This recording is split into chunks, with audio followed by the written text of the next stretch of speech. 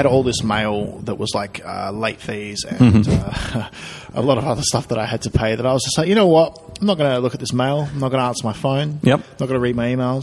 So I just let it pile up. And my mum was like, you've got to fucking open this mail. It looks really important. I'm like, nah, man, I'm Mulvying it.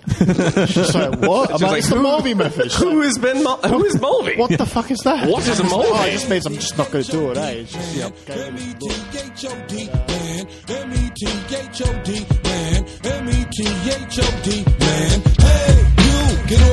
Welcome back, dear sweet listeners, to Brief Interviews with Hideous Men. I am, as always, your host, Jez Watts. It's very nice to have you back with us. We've got a first-time guest on the podcast. This is Ben Mulvey, who's a co-founder of Infinite Jest, a very funny guy, talking... being interrogated really about the ins and outs of his system for living, the controversial system, the Mulvey method that he created in order to avoid responsibility, and he lives by. And in fact, I am somewhat of a convert too, in some means. I'm kind of a splinter group from there. We also get into a bunch of wrestling for some reason. I didn't really know. Like, I stopped watching wrestling a long time ago, like probably when I think just after D-Generation X, maybe. Like, I think maybe I remember like Triple H and Shawn Michaels being together at one point, and I'm pretty sure I stopped watching after that. But it seems like a couple of, in fact, all three of the other guests on the podcast this week are pretty fucking psyched into it. So that's going to be a large portion of this week's podcast, some discussion of that and how that might influence stand-up. But it's a pretty fun episode. Not like a massive amount of just like jokes per minute or whatever, but it's a fun conversation and actually quite interesting, I think, as well. So guys, without further ado, I think I keep saying further ado. I'm going to stop saying further ado without more waffle words. That will waste your time and mine, I suppose. Welcome back to episode 3 of Brief Interviews with Hideous Men. What are we calling this one? Episode 3, Wrestling with the Mulvey Method.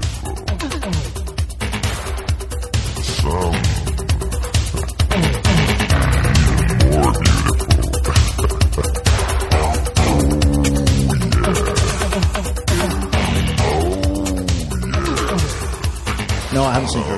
I actually watched both of them. I haven't seen either of those movies. You should. They're quite good. I mean, I don't know. Actually, I mean, Ferris Bueller's Day Off I saw for the first time when I was like about 11 years old. And that's a good age to see it. I think it's a perfect age because it's you want to have a day off. Yeah, you want to have a day off. But it's a film about rebellion, but it's very benign rebellion. Yeah. So, and I was at an age where I'm starting to like want to break away from my parents, but not in a way that's actually threatening or like, dangerous at all. So that film really kind of speaks to that. Mm-hmm. And I remember like going to bed afterwards, just like humming with like electricity and excitement of like, he's my hero. Did you rig up an apparatus to look sick? No. I did. That year I did take a lot of sick days from school. Like basically every Friday I faked being sick. Matthew Broderick's ruining our children. And I think my mum just kind of was like, it's primary school.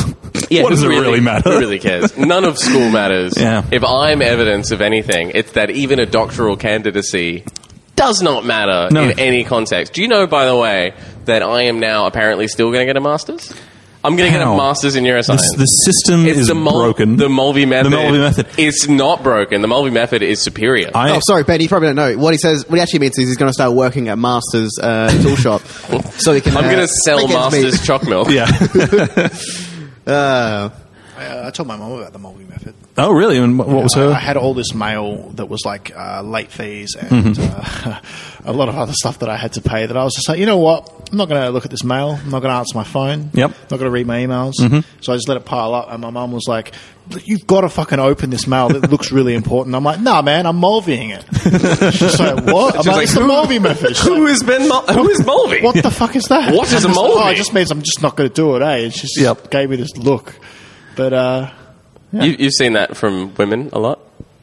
A look of sexual desire.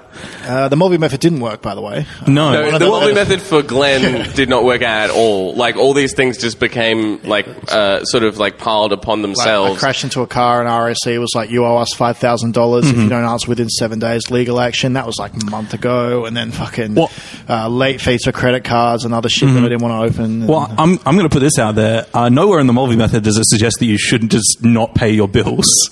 No. In fact, that actually seems a logical extension of the Mulvey method in some sense. In some sense, so yes. We should clarify. Can you define the Mulvey method for our loyal listeners? Me. For listeners who's clearly misinterpreted it. The Mulvey method essentially is kind of a methodology of living your life in which you, essentially live by the same credo and rules that I ascribe for myself. Which are basically, if you don't feel like doing something, don't do it. If you don't want to answer phone calls or respond to emails or anything like that, you just don't. But there's also, and this is integral. This is the thing, I think, and I think I know what you're going to say here, and I think this is actually a very fundamental part of it, is you must calculate the minimum effort for you, and if that means doing a thing in order to not do more things, then you have to smartly assess those situations, right? Yeah. So, I mean, you and I, you were like, Jez isn't going to do shit. Yeah. I'll fuck him over.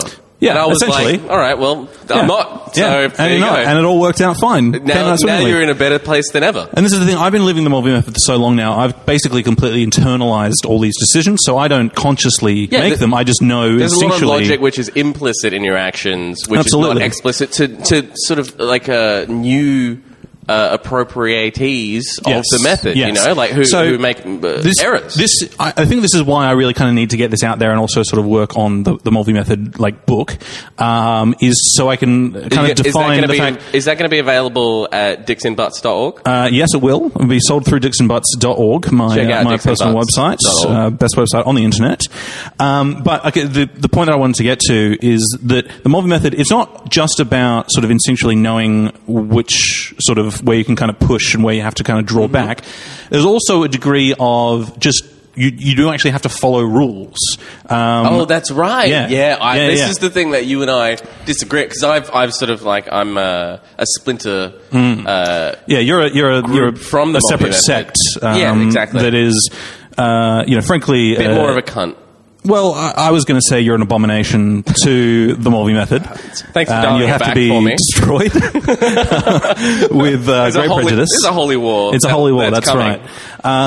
Okay, so following rules. So basically, don't speed, don't not pay your bills, these things which there are external consequences that you don't really have any kind of control over, that you can't easily get your way out of, like the legal system. The legal system, basically. So follow the rules of the legal system. Don't kind of cause ripples like that. Don't give anyone a reason to go after you in a way that you can't sort of extricate yourself from. And so, I mean, Glenn, you mentioned that you had credit card bills that you weren't having paid.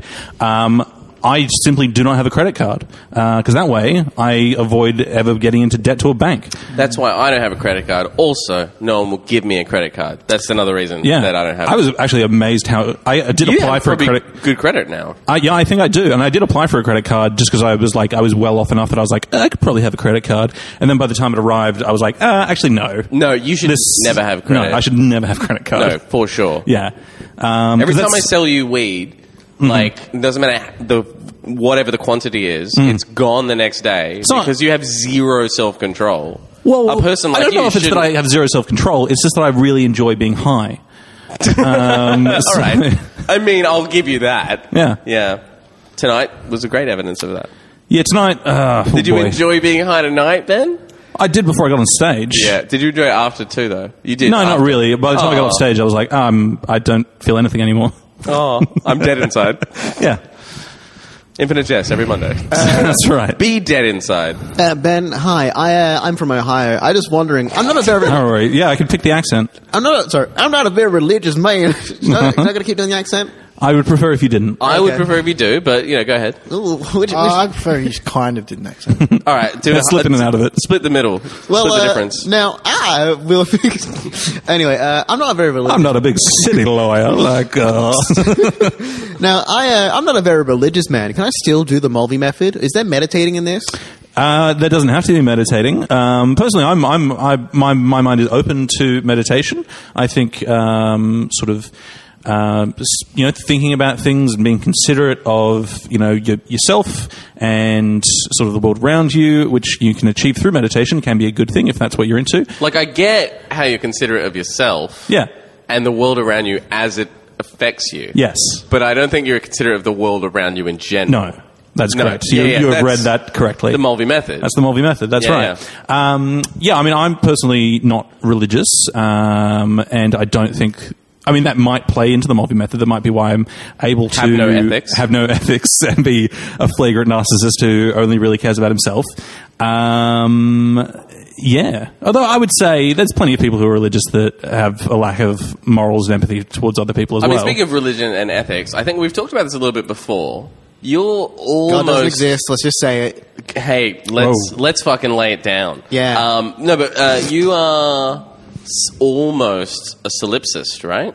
What? Yes, I'd say that I'm sympathetic to that philosophical point of view. And so that's the point of view that essentially you are the only truth in the world, and everything is a reflection of you. So if you cease to exist, then the world ceases to exist in some sense. Or that the self is the only thing that can be verified to be true. Like, I don't actually know that any of you are having a conscious experience. I can't know for sure that everything else isn't simply a manifestation. We're players in your game. We are perhaps we're actors in your play. Yeah, and basically, I think solipsism says that although that's not necessarily the case, it's the only thing that, from a individual subjective point of view, can be assumed. Because how could you ever know that you can't actually be in someone else's consciousness? So how could you know that theirs is actually the same as yours? Because I'm conscious. Yeah, you say that. He says that, but how can I know that? You could be a manifestation of his mind just declaring that information. Like in a dream, the other players seem to be conscious other people, like other individual parts, but they're actually just a manifestation of your own subconscious. I hate all this big fucking egghead talk. Ugh. You could barely even say the word egghead, so that checks out. Bring himself to some fucking Poindexter. God, man. Hi, Ben. Jerry from Wisconsin. Just want to ask. Can you do a Wisconsin accent? They have I love cheese. Is that what Wisconsin people do? Yeah, they're known for their cheese. Okay. The Jimmy Carrat's method. Yep, sorry, go on. Sorry, you might be a redneck, but I'm just wondering how much does this Mulvey method cost? It's got to cost like hundreds of dollars to apply, to even try and do it. No, actually. I mean, financially, it doesn't cost anything. No, you have to pay with your soul. Yeah, you have to be willing to make sort of certain cuts to your moral and ethical worldview. You have to sort of be willing to kind of fuck people over. Yeah. So all right. So this actually leads into I think an interesting question. Mm-hmm. Yeah. See, Ben, I've studied the art of the blade for a while, so I'm very good at making cuts. Would that help me out? I've been known to practice with my wazaiki, the Japanese word for. What were you saying about not being a nerd? He's a Ninja Turtles nerd, which is the coolest He also posts like tweets about 40 times a day about Pokemon. That's not true. I don't give a shit about Pokemon. I download that anime, whatever. Your fucking cartoons. Well, I mean, the first season was anime, but I mean, then from then on, it was mainly just a regular cartoon. Anyway, I think Jez was going to ask a question. Yeah. So, where has the Mulvey method led you astray? Where have you made errors in applying the Mulvey method, and perhaps this has adjusted the overarching philosophy? Well, I suppose what the Mulvey method allows you to do is to completely disregard any kind of usual social convention about how you should live your life in terms of like achieving things and doing things. It's very I suppose... Because you used to lecture at a university, which was the cruisiest fucking job I've ever heard of. It was. You basically went in, just talk shit about movies. I didn't talk shit about movies. I said intelligent things. Said some things that sound intelligent about movies. And you did that for how many years? 5 years. 5 years, no qualifications? No, I mean, I had a bachelor's degree in the subject, and I did most of a diploma of education, which does not qualify you to teach at a university. And I just sort of... But I remember, when that job disappeared because they started being like, oh, maybe we should have qualified people do this job. Yeah. I remember the fallout from that was you were just unemployed, you had no income for a while. Yes. And then you just hung out and didn't really do anything to address that situation. Yes. At one point, I was loaning you money, which I was borrowing from my girlfriend, just to be like, oh, man, I'll just help you out because you're a cool guy. Yeah, that was But then you just... I'm just saying I'm a real good friend. Yeah. But then you just, lucked into this... I mean, maybe the job is not amazing, but, the job is pretty good. Yes. And it's paid very well. And also, you got that just from being a cool dude hanging out. Yeah, pretty much. So that's the example of the Mulvey method succeeding, for sure. But, I mean, there's also... I mean, you kind of touched on it there that I was unemployed and you had to lend me money. And, that was a very dark period of my life. That was actually probably one of the worst... Really? Yeah, I feel like the whole time I've known you, you've been pretty depressed ultimately. But this was next level. This was real bad. Suicidal basically... thoughts, that kind of thing? Suicidal thoughts? No. I mean, I still love myself too much for that. But... you can't deprive the world of your existence. Of my existence. Yeah, which is the world. Yeah, absolutely. Basically, from about mid-November to early January, I think this was 2014 to 2015. Yep. I was unemployed and didn't have any money, and but you don't pay rent. I don't pay rent, which is good. But basically, I was just eating through my savings slowly, staying at home every day, thinking I should look for a job, but realizing I didn't have any qualifications and feeling sort of anxiety about that. And that anxiety led me to drink very heavily. So basically I was just in this cycle of drinking and feeling anxiety about not having a job and not being able to get a job. And then I was just going further into this kind of spiral of anxiety and depression, which kind of culminated in me going really deep into, all I was doing for a couple of weeks was downloading and playing ROM hacks of Sonic the Hedgehog 2. Wait, how many different ROM hacks did you play? 40. Was there a winner? What was the difference between them? They were fucking all the same in the end. There's palette swaps in different level, the it's same. Like a microcosm for life in the cycle of because Sonic mostly runs in circles. That's right. And no matter how fast he goes, he's always going in that same direction. That's right. Right? Ben, I gotta ask you, did you play the Sonic game where Tails is dead and there's real blood that comes out of the cartridge? No. What? What are you talking about? And also, I would like to play that game. Obviously you guys have never seen creepypasta about Sonic the Hedgehog. No. Seen what? Yeah, Creepypasta. Glenn gets it. Yeah, this guy. It's like an internet. Yeah, it's thing. You know how the Rugrats are all dead and it's all Angelica's mind. You know, shitty fan theories and stuff. Basically, people are creepypasta comes from copypasta, which is basically stories that people copy and paste. Is this creepy on 4chan? Pasta as in a guy that leads a community and No. Or is it's creepy pasta as in the Italian treat? Yes, but it's kind of through a weird linguistic thing. It's a bastardization of copy paste. Yeah, creepy copy paste becomes copy pasta, and if it's a scary sort of thing, like a scary urban legend that you're sort of creating, is a creepypasta. Okay, so this is what the idea that things get sort of ideas get degraded and changed into other things. Well, sort of, but it's basically a way of it's like modern urban myths, urban legends, but done on the internet. Yeah, you got the Slender Man. Do you know Slender Man? Yeah, I do know Slender Man. Slender Man. There's Squidward's Suicide, which is a lost episode of SpongeBob with Squidward with blacked out eyes, where he screams and kills himself and all that sort of shit. And then there's I guess the cartridge with the blood coming out of it. That's every fucking game though. Every single video. Every game has blood. Every single video. Every single one is I played this game, bought it at the garage sale. It had no cover on it. All it said was Pokemon Black, and then I played it. I've heard of Pokemon Black. Yeah. That was a good one. You take that and you just replace the name of the game. Yeah. Yeah, and they always die at the end, and photorealistic blood comes out. What's that? The Legend of Zelda one? That someone's drowned or someone's dead or something? Yeah, like Ben is here. Ben? It's Ben. Like, Yeah, there's like a Ben drowned or something. Ben drowned. Yeah, that was. I mean, I'm fact. sure he wants to. Fun fact: when I was 2 years old, You drowned? I got away from my parents. Were like at a barbecue at a friend's place, and they were like, "Oh wait, where's Ben?" And my dad found me lying on the bottom of the pool. The bottom of the pool. Yeah, just like lying, looking face up, and so I came very close to drowning. Wait, so how old were you? I said 2, maybe like 2 or 3, like Do you, quite like do a you toddler. remember this? Or I you've do been not remember told the this. No, story? I've been told it. And yeah. when you say that you were lying, you may not know this, but when you were lying on the bottom of the pool, were you just down there just being like a kid, just being like, "Oh, check this shit out," or were you like, did you have to be resuscitated? I don't think I had to be resuscitated. Because I've like hung out in the bottom of pools. Yeah, actually, it's really fun. You like let go of all the air inside of you, and you just sink all the way down. Yeah, and the pain stops. It's Yeah, great. yeah. Every kid should do it. when I was a kid, I was at my cousin's pool, and they had like a big pool. And I remember just sort of like one day I was just having a swim, and then all of a sudden I could see like all this seaweed and shit on the bottom of their pool. But it was like a cartoony kind of seaweed.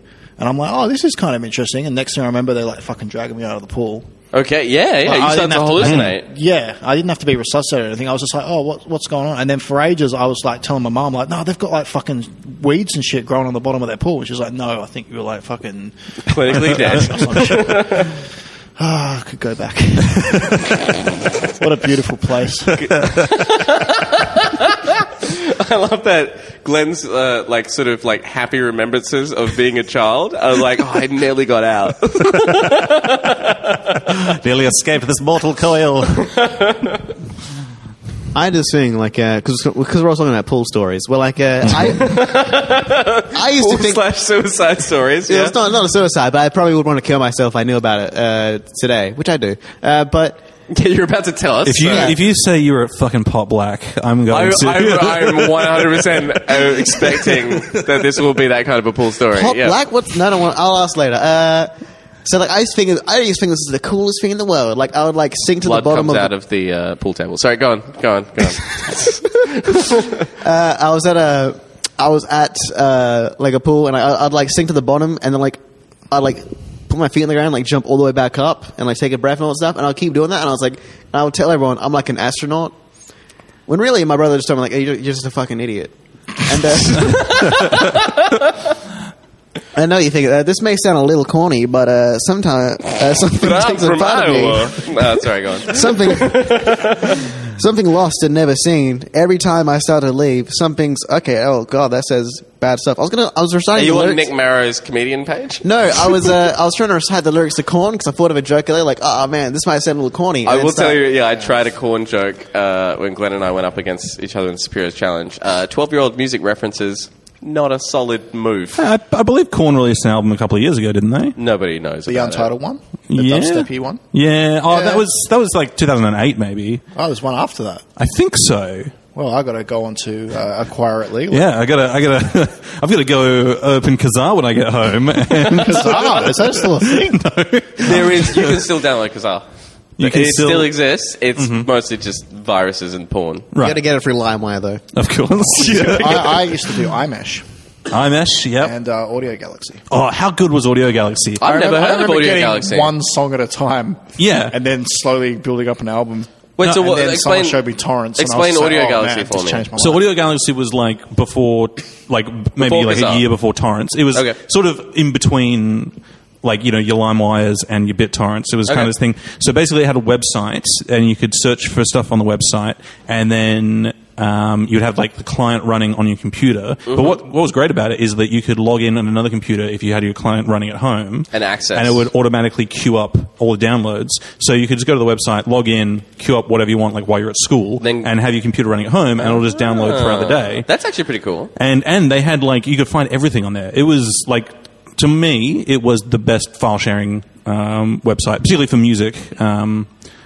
Before, I mean, now everything's just Spotify and you can fucking get everything. But yeah, Audio Galaxy was really, really good. But like, I think, when I used it, maybe it was before the client and stuff, but it was like there wasn't that much on there. Mm-hmm. So it's like I remember trying to get System of a Down, and I could get maybe like a couple of songs, but there wasn't like a whole album. You'd have to Yeah. find each individual song. And yeah, they were dark days. Dark Someone days. showed me torrents. And I was just like, holy shit. Game you can changer. Get, like, Yeah. I've got so much music that I'll never listen to. Yeah, that's the thing. I kind of stopped listening to new music, like when I got into, like, sort of heavy into comedy. Mm-hmm. Like I just started. I guess the space in my brain that was reserved for looking for new music, I was just like, no, I've got to look for fucking jokes Yeah. to, rip off. Like I can Glenn understand Grimwood. that from being the tech guy every week and using your playlist. Yeah, apparently I- Jez I- hasn't listened to new music since 1997. Listen, I added Kirby. I added that yeah. one track from Look, ASAP Rocky. Ben, I think you'll understand that 70s Police Chase for 7 minutes long is a great song that everyone wants to hear. That's from the Cheech and Chong movie. No, it's not. It's it's a different one that's from the Cheech and Chong movie. Oh, Yeah, no, there's- my friends, call me Lowrider. The low rider. You guys are a bunch of freaks goes on a a leash. little higher.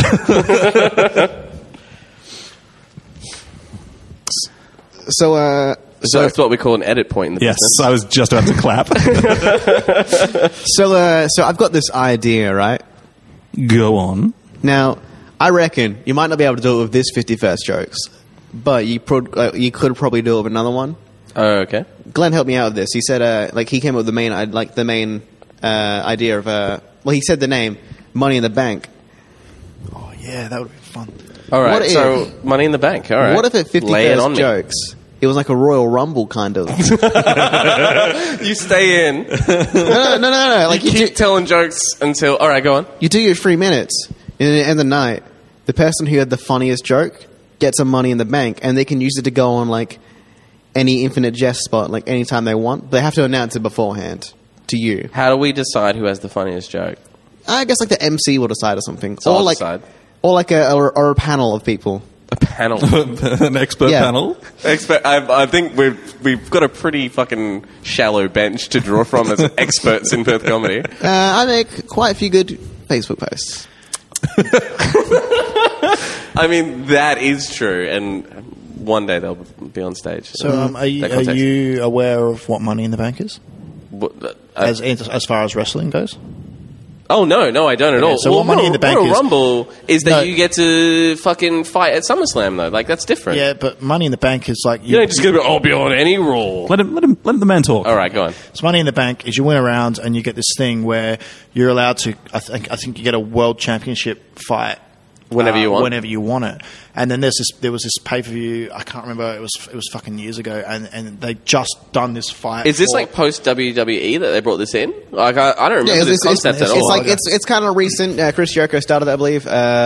Basically, like a giant ladder match, and it's like instead of grabbing like a belt off the thing, they grab a suitcase, like a briefcase. All right, and then they have Money in the Bank if they win. Yeah, It's like, like they a give it, contract like, saying they can have a round or something whenever they want it. And there was this match where it was like a big event. They had two people fighting for the world championship, and I Right. think someone won, and it was like, yeah, this is over. And then someone was like, no, I want my match right now. Yep. And then he fought the dude after he had this massive match, and he obviously beat him because he was just fresh out. Yeah, and then sure. he won the championship because he could have this match whenever he wanted. So, like, say someone had a Money in the Bank thing for comedy. I do like the idea of Money in the Bank in this context, in that you could be watching someone bomb, and then you could walk on stage in the middle of their set Yes. and be like, you know what? No. Nah. You don't walk on, you run on. It's like you run on, you have And we play like the wrestling style music. It's like Yeah. say someone's about to go on for their headline, and then they start doing their headline. Maybe it's not going so well. You cash your Money in the Bank, and you just run on. You finish off the headline. You count as the headline act.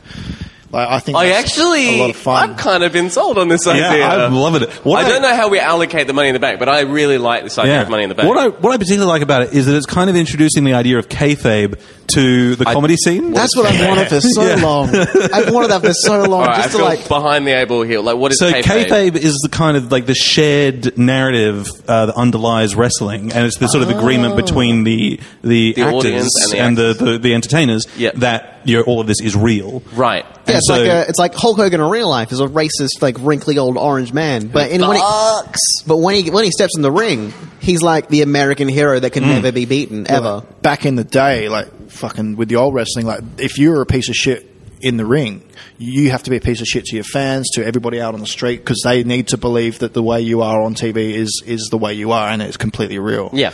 And if you were caught being friends with someone you were enemies with, like on screen, like that's really frowned upon. Like Okay. nowadays with the internet and shit, it's not as hardcore. But back then it was like, this has to be real. You have to sell this as real because no one knows this is fake. So it's like if you're a depressed piece of shit doing comedy on stage, you have to be a depressed piece of shit. Well, you've got that one covered. Yeah. So I think And my you favorite too, one. Ben. Yep. I think my favorite one is well, the hell. now your new persona on stage has followed your real life Oh, persona. I mean, I think if we're going to start introducing, like, people are going to start doing, like, characters and stuff and, like, maintaining this, like, ongoing narrative, I'm going to be a heel. I'm going to be, like, a villain. That's the so a thing. heel is a You bad s- guy. Yeah, I am familiar with that particular term. You actually like could easily be a face, but I think you much more enjoy being a heel, right? Like, Yeah, see, because people love I you. think he's a Healy face. Like he's a dick, but people love him for it. Yeah, like a Randy Orton. Yeah. You know what I mean? That's like new Well- terms. Like Randy Orton, he's a piece of shit, but like he's very smug and charming, so people like him kind of for small amounts of time, and then they get kind of bored of him. like Chris Jericho. Kinda, yeah. I mean, Chris Jericho is like more of just like a face now, really. Well, I mean, I only know him from back in the day, but he was always kind of a prick. But like, he was a lovable prick. Like and Shawn Michaels, maybe. No, Shawn Michaels was a good old boy before he joined DX, and then became like a Christian and all that stuff. Became a Christian. Yeah, he had to become a Christian. Hardcore Christian. And one of my favorite stories that everyone tells on podcasts is that in one match he had to fight a tag match versus Vince's son Shane McMahon, Shawn Michaels, and God as his tag partner. And like Vince is like, here's your tag partner, and like the light shone on the thing, and then like they played like the Titantron and all that stuff, like the light went down to the ring and all that stuff, and no one was there. And it's like, Wow. yeah. There's just footprints behind. Yeah, I mean, there was two sets of footprints, How but did there's only that- one, because that's where he lifted him up and then power slammed him.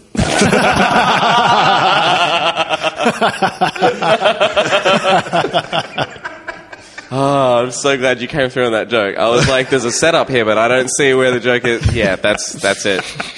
That's it. I think we could end the podcast there. I mean, maybe there's something else that comes, but that's a reasonable end. Also, my second idea, I've told you already, is the Dead Zone, where, Have you done with this? yeah, Is I this did. based on the Stephen King novel?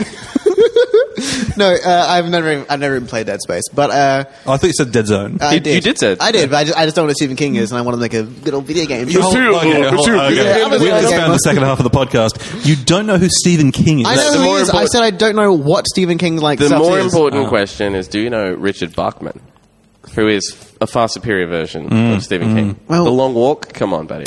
Classic. Yeah, he's that guy who draws like all the fairy Running Man? Sorry, could you do your Kermit impression? Nervous Piggy. No, that's not bad. Yeah, Actually, right. not bad. Rainbow Connection. That was bad. Why do birds suddenly appear every time that you're near? Da da da da da da. I like the idea that Kermit's forgotten the lyrics as well. I've watched that Simpsons episode, but like they have that ding dong bell where it plays that song so many times. I just assumed those were the lyrics because she sings it. She sings those two lines, and the rest of the line is just like the ding. Oh, the one where they have the doorbell and it malfunctions and just continues to play constantly. Yeah. Also, I feel to do my favorite part where I do my Karen impression is where it's really my Ray Mann impression. I go, Deborah. Deborah and Kermit are very close. I thought you said your Ray Martin impression. I think it goes a little something. I like this. So what was the Dead Zone? So I mean, sorry, Ben, but like how did it feel? Sorry, yeah. How did Ben. it feel today when like you told a joke and there was like not really any reaction? Oh, I mean, yeah, it sucked. As it does. Like I was aware of why it was happening, so it wasn't like, Oh no, this is Deborah. Why are you laughing, Deborah? so. I would love it if Ray Romano, who is a stand-up, He that does. was his go-to response when the audience didn't laugh. He would just like tells whatever punchline. Deborah. Yeah, Audience his goes wild. Then like his brother's like, "Oh, you really screwed up, Roman." Yeah, just over the God mic. And then his dad dies. I would see that. I would pay for that show. So Dead Zone. So okay, so yeah, yeah. I mean, I did quite badly, but I knew that I was going to do very badly, so it was fine. But also, yeah, obviously, when you're in the dead zone, it doesn't feel great. Yeah, I was really hoping that was going to be a shorter answer, so I can just be like, yeah, it feels kind of crushing. You don't know what to do next when no one really laughs at your joke. There's a lot of people, like new people, who are always like, ooh.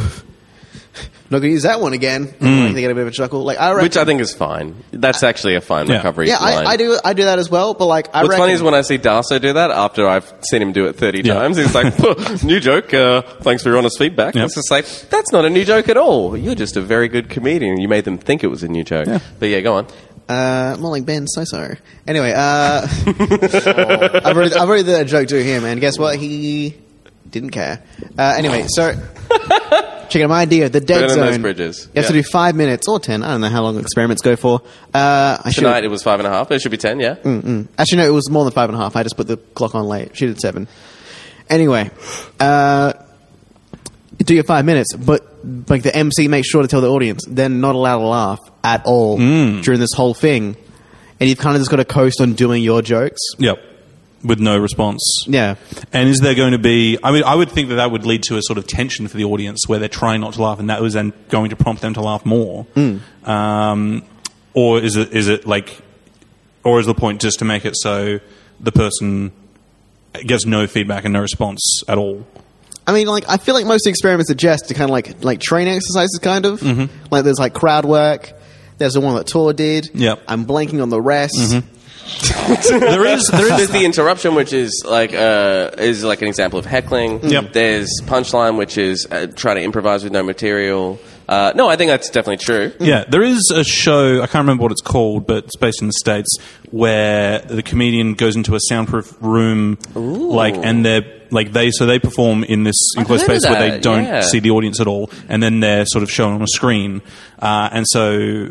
Yeah, basically, like, they're having to go with no feedback at all. Like, I guess my concern with it is, from an audience perspective, like, that's a fucking weird time for them. Yeah. Like, I don't mind putting a comedian in the shit, so to speak, but, like, putting the audience in a position where they're obligated to potentially, like, not have as good a time. Yeah. I mean, because even if you think that was funny and you don't laugh, like, that's a less enjoyable experience than laughing. Yes.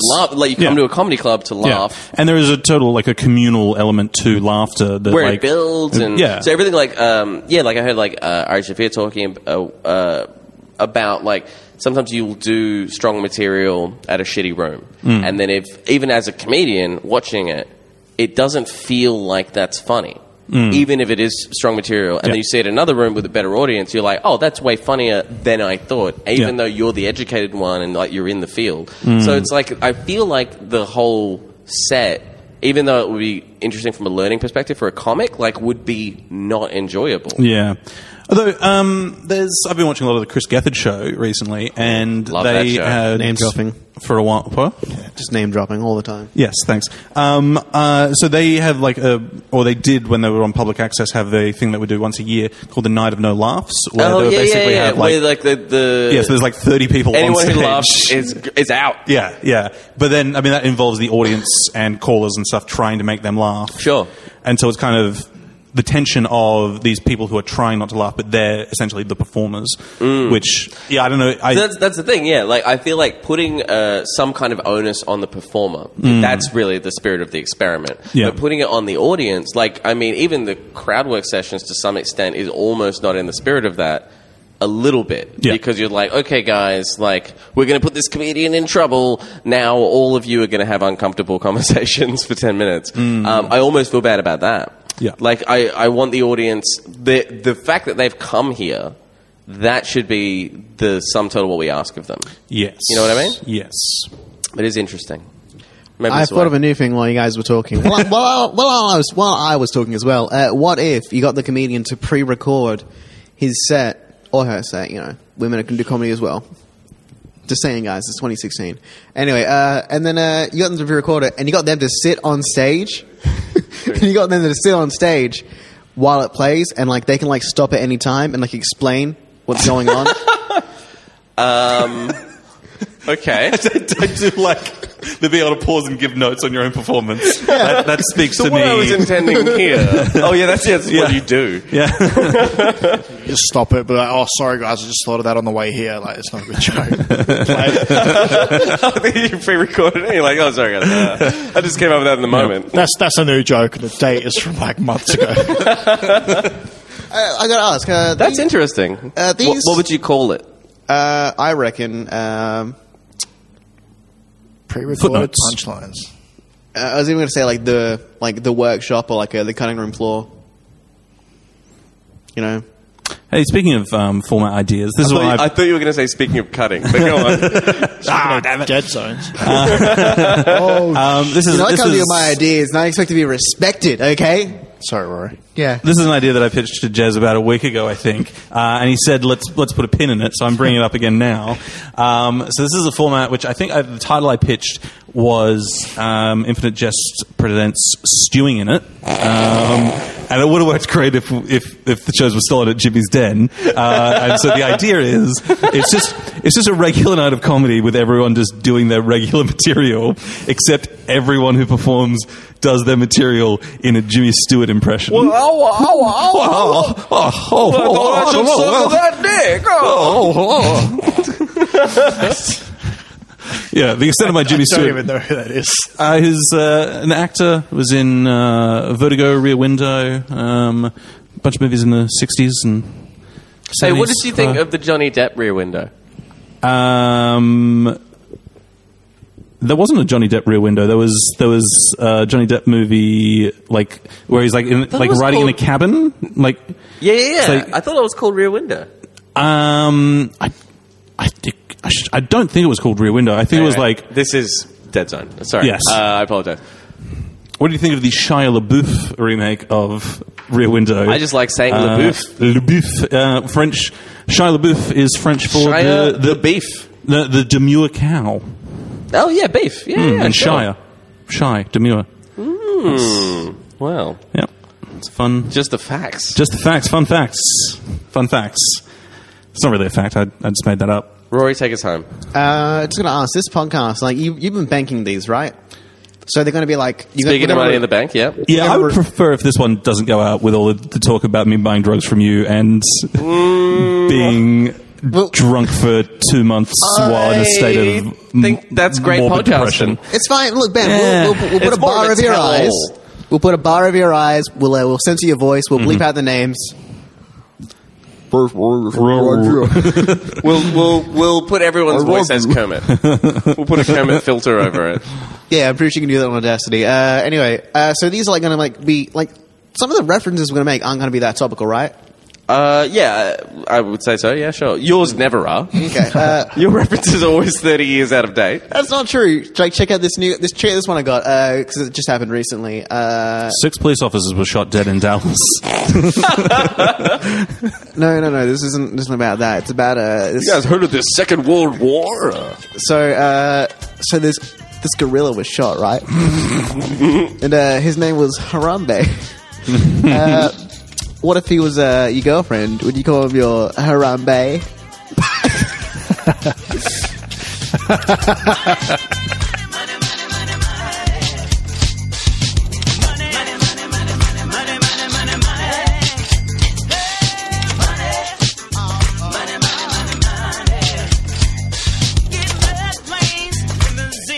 The Mulvey method, like, really does have a lot of value to it. It's absolutely, like, very effective. Like, here's an example of how the Mulvey method has helped my life. And I'll give you a quick example of how it helped Ben's life as well. So about a year ago, I'm enrolled, or I have been enrolled for the last few years, in a doctoral candidacy, right, where I do like a PhD in neuroscience. And when I started, I was like really like working at it and splitting my time between that and comedy. And it got to a point where I was like, you know what, like if I'm gonna progress in comedy at any kind of reasonable rate, like I have to stop doing the science stuff. But the science stuff was paying me to live, you know, like I was getting like a stipend to live and work sort of as my full-time job. And so I started doing sort of less and less science and more comedy. So comedy just became a greater piece of the pie of my life. And so I started getting better at comedy and sort of worse at science. I started producing less and less work towards this doctoral thesis and the research that was involved in it. And then I thought, you know what, like I could go in and have a conversation with them, but that would be quite difficult. Instead, especially considering I'm getting paid week after week, what I could do is just not tell anyone and then just stop going entirely. And so I did that. A couple months went by, and then I was in Sydney, actually, like touring with Glenn, who was on the podcast this week, like just doing gigs over there for a couple of weeks. And while I was over there, I got an email from my supervisor, and my supervisor was like, "Hey, let's catch up, see how much progress you've made. I haven't seen you much in the last 3 months." You know, the reason for that is because I had not been there at all. And so I had to email back, "Hey, actually, you know, we have to have a little bit of a conversation, it seems like. But I'm in Sydney right now for personal reasons, I guess because my personality is that of a prick." So we scheduled a meeting. I got back from Sydney, finished my run of gigs, went great. Scheduled a meeting, came in, and I was, you know, expected her to kind of just sort of kick me to the ground and beat me about the ears and buttocks for being just a bad person and not following through on my commitments. But they were great. Like it was her and another supervisor of mine, really like wonderfully understanding, and just sort of went, "Okay, well, listen, if you don't want to do it, how about you just kind of write up what you've done, come in half the time that you've been coming in." You know, which was actually 0, but, you know, half the time it's supposed to be coming in. And then, you know, in a few months, we'll just submit this as a master's of neuroscience instead of a doctorate in neuroscience, and that should be fine. I was like, all right, great, I'll do that. So then the agreement was to do half as much as I'd done before, and then for about 2 weeks, I did that, and then I was like, no, that's too much. I didn't really have dick jokes to tell. So then I kind of stopped going in again, and that went on for a few months, and then they email and say, "Hey, what's happening?" And I was like, "Yeah, listen, I just, you know, I don't want to do it." And they were like, "Listen, please, you're so close, you can do it," and sort of encourage me. And in the end, like, I've probably done in this calendar year, like, in the last 12 months, so I've been paid 30 grand. 30 grand a year, sort of tax-free is the deal for a PhD. So in that year in which I've been paid 30 grand, I think in total, I've probably done 25 hours work. So like about $1,100 or $1,200 an hour is what I've been paid this year. And all because I finally adopted the Mulvey method of just not giving a shit about anyone but me and what I wanted to do. And just doing that. And not doing it maliciously, but also not doing it empathetically. Like, rather than telling people that you're a bad person, you just quietly be a bad person. And you kind of get to follow your dreams. It's pretty amazing. I highly recommend it. Unless, you know, we run a business together.